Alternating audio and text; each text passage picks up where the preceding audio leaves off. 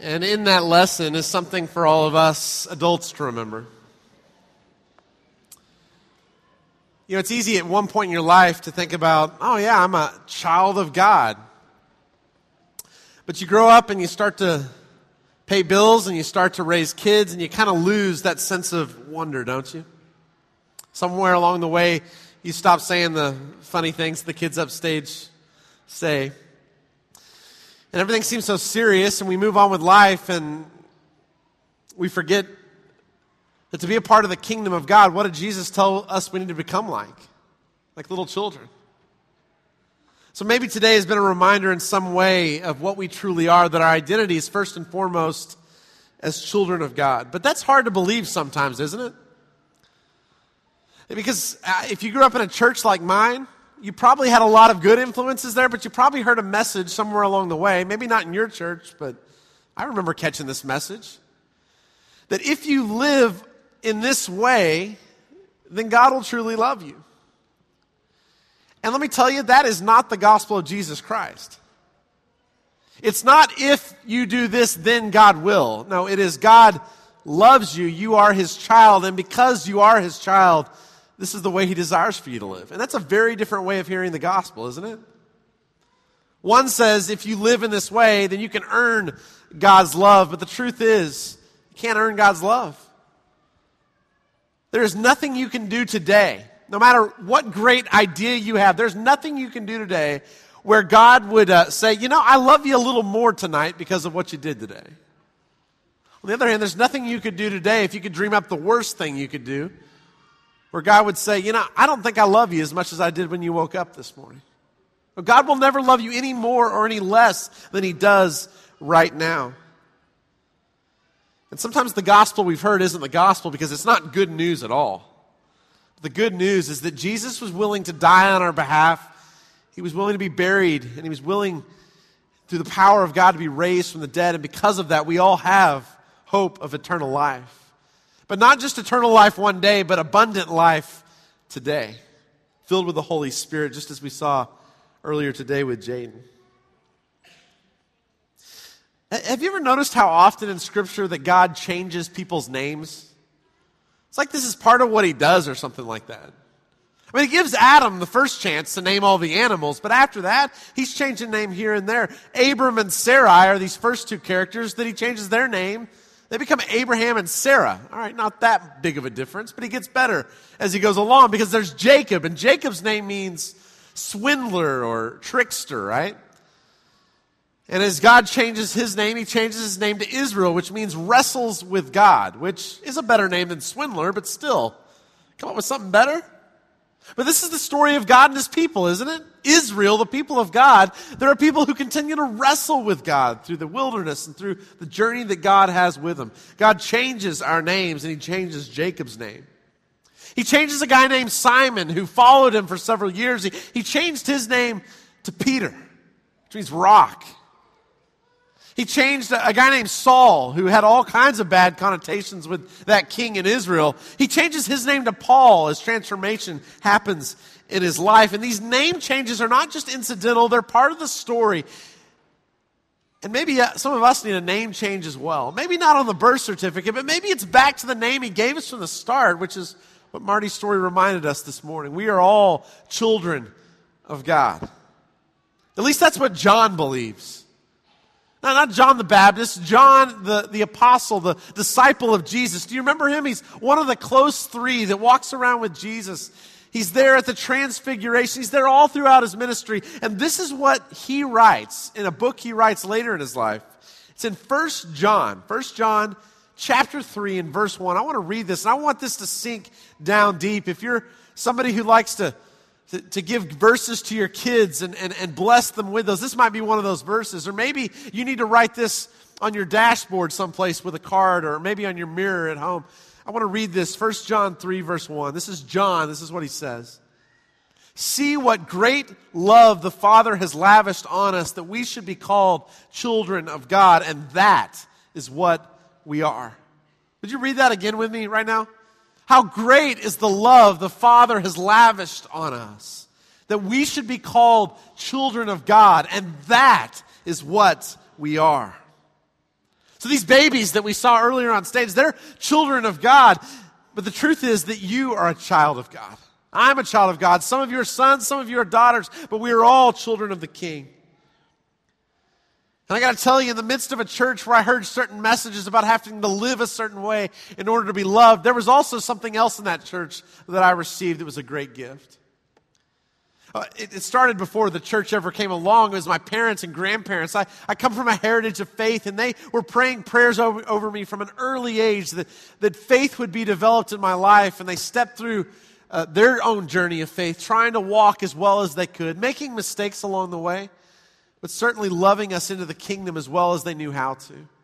I'm grateful for that. But it wasn't just my family. No, it was a community of faith that was forming this reminder about this love of God that's lavished on us, that we are children of God. That is what we are. I remember Miss Winnie. Miss Winnie was my second grade Bible class teacher, Sunday school teacher. And she was an elder's wife, and I don't remember the elder all that well, but I sure remember Miss Winnie. Because she would open Scripture to us and, of course, put the felt characters on the felt board. And she reminded us of these great stories about God and reminded us every week, you're loved by God. You're the beloved of, you're a child of God. And somehow that message worked its way into my life. A couple of years ago, I was teaching at the Pepperdine Bible Lectures. It was my first class I got to teach out there. And you know who showed up from San Diego and made the drive up there? It was Miss Winnie.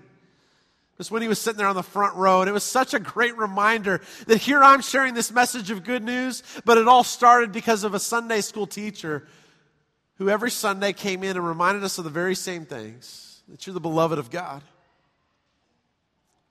And then I think back to my high school years. I'd already been baptized at that point, but I was 16 years old. I was at summer camp, and our summer intern was a guy named Josh. And Josh saw something in me that others didn't see, or maybe I didn't see in myself. But I remember him finding me one night, taking me on a walk on this road before we went back to the cabin. And what he said to me was, Colin, I know you're trying to love Jesus, you're trying to follow him, but his love is far greater than what you know. And you've got more inside of you if you would become a disciple and follow him more deeply. I want to ask you, I want to beg you if you'd walk this path even closer to God. And I remember him giving me a devotional guide for 60 days. It was the first time for that long I'd been in Scripture and been journaling. And he encouraged me. I would not be on the stage today if it were not for that conversation by an intern at 16 years old who saw something in me I couldn't see in myself. And then it was in my first church when I went to Denver, I was thinking I was going to take this city by storm and our church was going to do it. And you know what happened? I showed up to that church and I met a widow named Helen. And you know what Helen did? She reminded me that she knew Jesus far greater than I probably ever would. That I learned that many of the people in the congregation are going to be better followers of Jesus than I am. And I love that. I love being in a place where I can look to people and say, man, I want to do it like them. Helen was one of those people.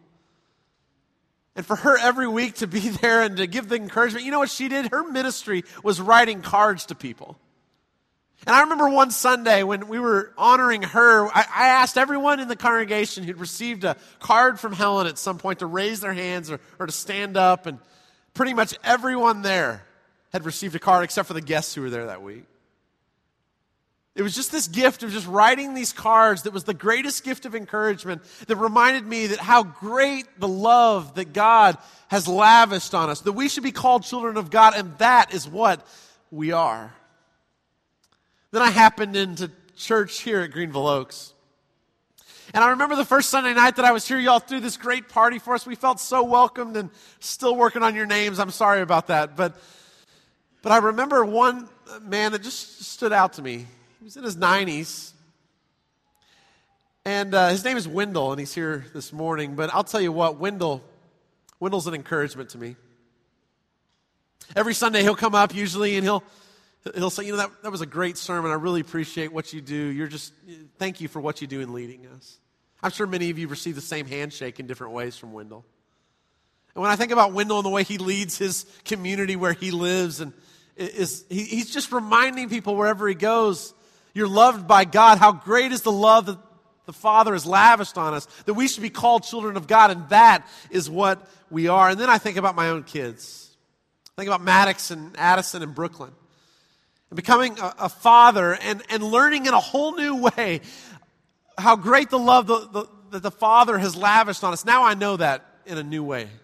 Many of you who are parents know the same thing. To hold that child in your arms and to think there is nothing this child could do, as angry as they make me sometimes and frustrated, right? There's nothing they could do that would cause me not to love them anymore. And one day they're going to test that, right? Some of you are older parents, you know this, right? But there is nothing that they can do that is going to change the love I have for them. And when I know that about me as a flawed father, think about the Father who's promised here through John's words that how great is the love that God has lavished on us, that we should be called children of God. And that is what we are. That is what you are, a child of God. But it took a community of faith to remind me of that. It took Miss Winnie, and it took Miss Helen, and it took Wendell, and it took Josh. It took all of these people who were surrounding me to remind me in the midst of my forgetting how great is the love that God has lavished on us, that we should be called children of God, and that is what we are. You see, God is not angry with you. He lavishes His love on you. You are a child of God. And so, if you did not have a baby on stage earlier, the point of this morning was not just to say, look, let's dedicate these children, and parents, good luck. No, this morning is about a whole church coming together and saying, we're going to be Miss Winnie, and we're going to be Josh, and we're going to be Mr. Wendell, and we're going to be all of these people in these children's lives, so that one day when they forget, they'll be reminded how great is the love that God has lavished on us. That we should be the children of God. That is what we are. So this morning we do celebrate, but we do more than that. We covenant and commit to something together, to raising these babies you saw on stage with their siblings and so many more in this church, so that they'll know that truth for the rest of their lives, that they'll have it implanted deep down in them, so that that is the refrain that comes through in their minds when they doubt it, that they'll remember those words. So right now I'd like to ask if the covenant that we're going to read in just a moment, if you'd put that up on the screen right now, Mike. I want you to read over this, not out loud, but first just in your heads, because before you commit to this, I want you to take this seriously. If you cannot commit to these words, don't say them. We're not trying to make liars out of anyone this morning. But if you're willing to commit and to covenant with one another to help these children come to know Jesus, if that's something you want to commit to, I want to ask you to be a part of this and to read this in just a moment. But right now, let's read through these words before we make this commitment together.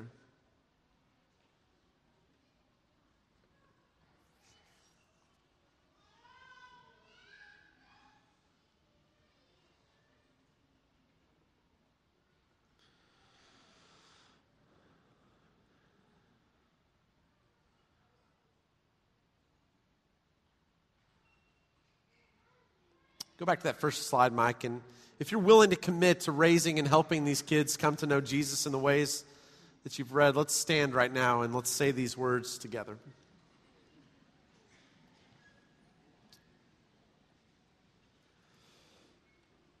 Read with me, if you will, if you'll commit to this. We will be extended family for these new parents. We will offer our personal help and encouragement when needed. We will refrain from unfair criticism and snap judgments. We will give them advice when asked and support them with prayer without being asked. We will listen to their stories, share their concerns, and look at their pictures. We will learn their names and share with them our stories. We will give our hearts to these families and love them as Christ has loved us. Thank you for that commitment today. We need it as a family, and all of these families together need it. Stay standing right now as we continue our worship together. It's the craziest thing. And I remember that feeling of, they're actually going to let us go out of the hospital with this baby? And then you put them in the car seat, for those of us, who had car seats when our babies went home, and you're driving so slow and thinking everyone's crazy around you, and you're trying to protect this life. But one day they're going to go to kindergarten like we're going to experience for the first time this year. And eventually some of you are going to launch seniors. We're going to celebrate Senior Sunday in 2 Sundays. And you're going, yeah, you ain't seen nothing with kindergarten. Wait till they go off into the job force or into into more education. But there's this sense of not knowing what it's like to be. As a parent, we're learning along with the kids what it means to do life. And there's going to be some families on stage later today who are walking through this, the early stages of how do we raise our kids to follow Jesus? We want it so badly. And so over the next hour, what I want to invite you to do is I want to invite you to a time of celebration. Celebrate with these families who are celebrating life, some for the first time. Some are walking through and it's like the walking, trying to get sleep is just the hardest thing, right? And some of these older brothers and sisters, they're still struggling with what it means to have a new sibling in the family. But this is more than just about celebration today. This is a time of covenanting. It's a time of commitment because what we long to see is that all of these children that we're dedicating today, one day we hope that with Jaden they will confess with their lips that Jesus Christ is Lord. So in just a moment, we're going to get to see that. But don't forget that what we start today, what we dedicate today, what we covenant to today is longing to see something happen in the days to come. And it's going to take all of us as a community to get them there. I think Jesse and Lisa would say that this morning, is it's not just been them, it's been others in this church family. So I hope they're ready just about now. In fact, they are. So let's watch this new birth, this spiritual birth, happen right now in baptism.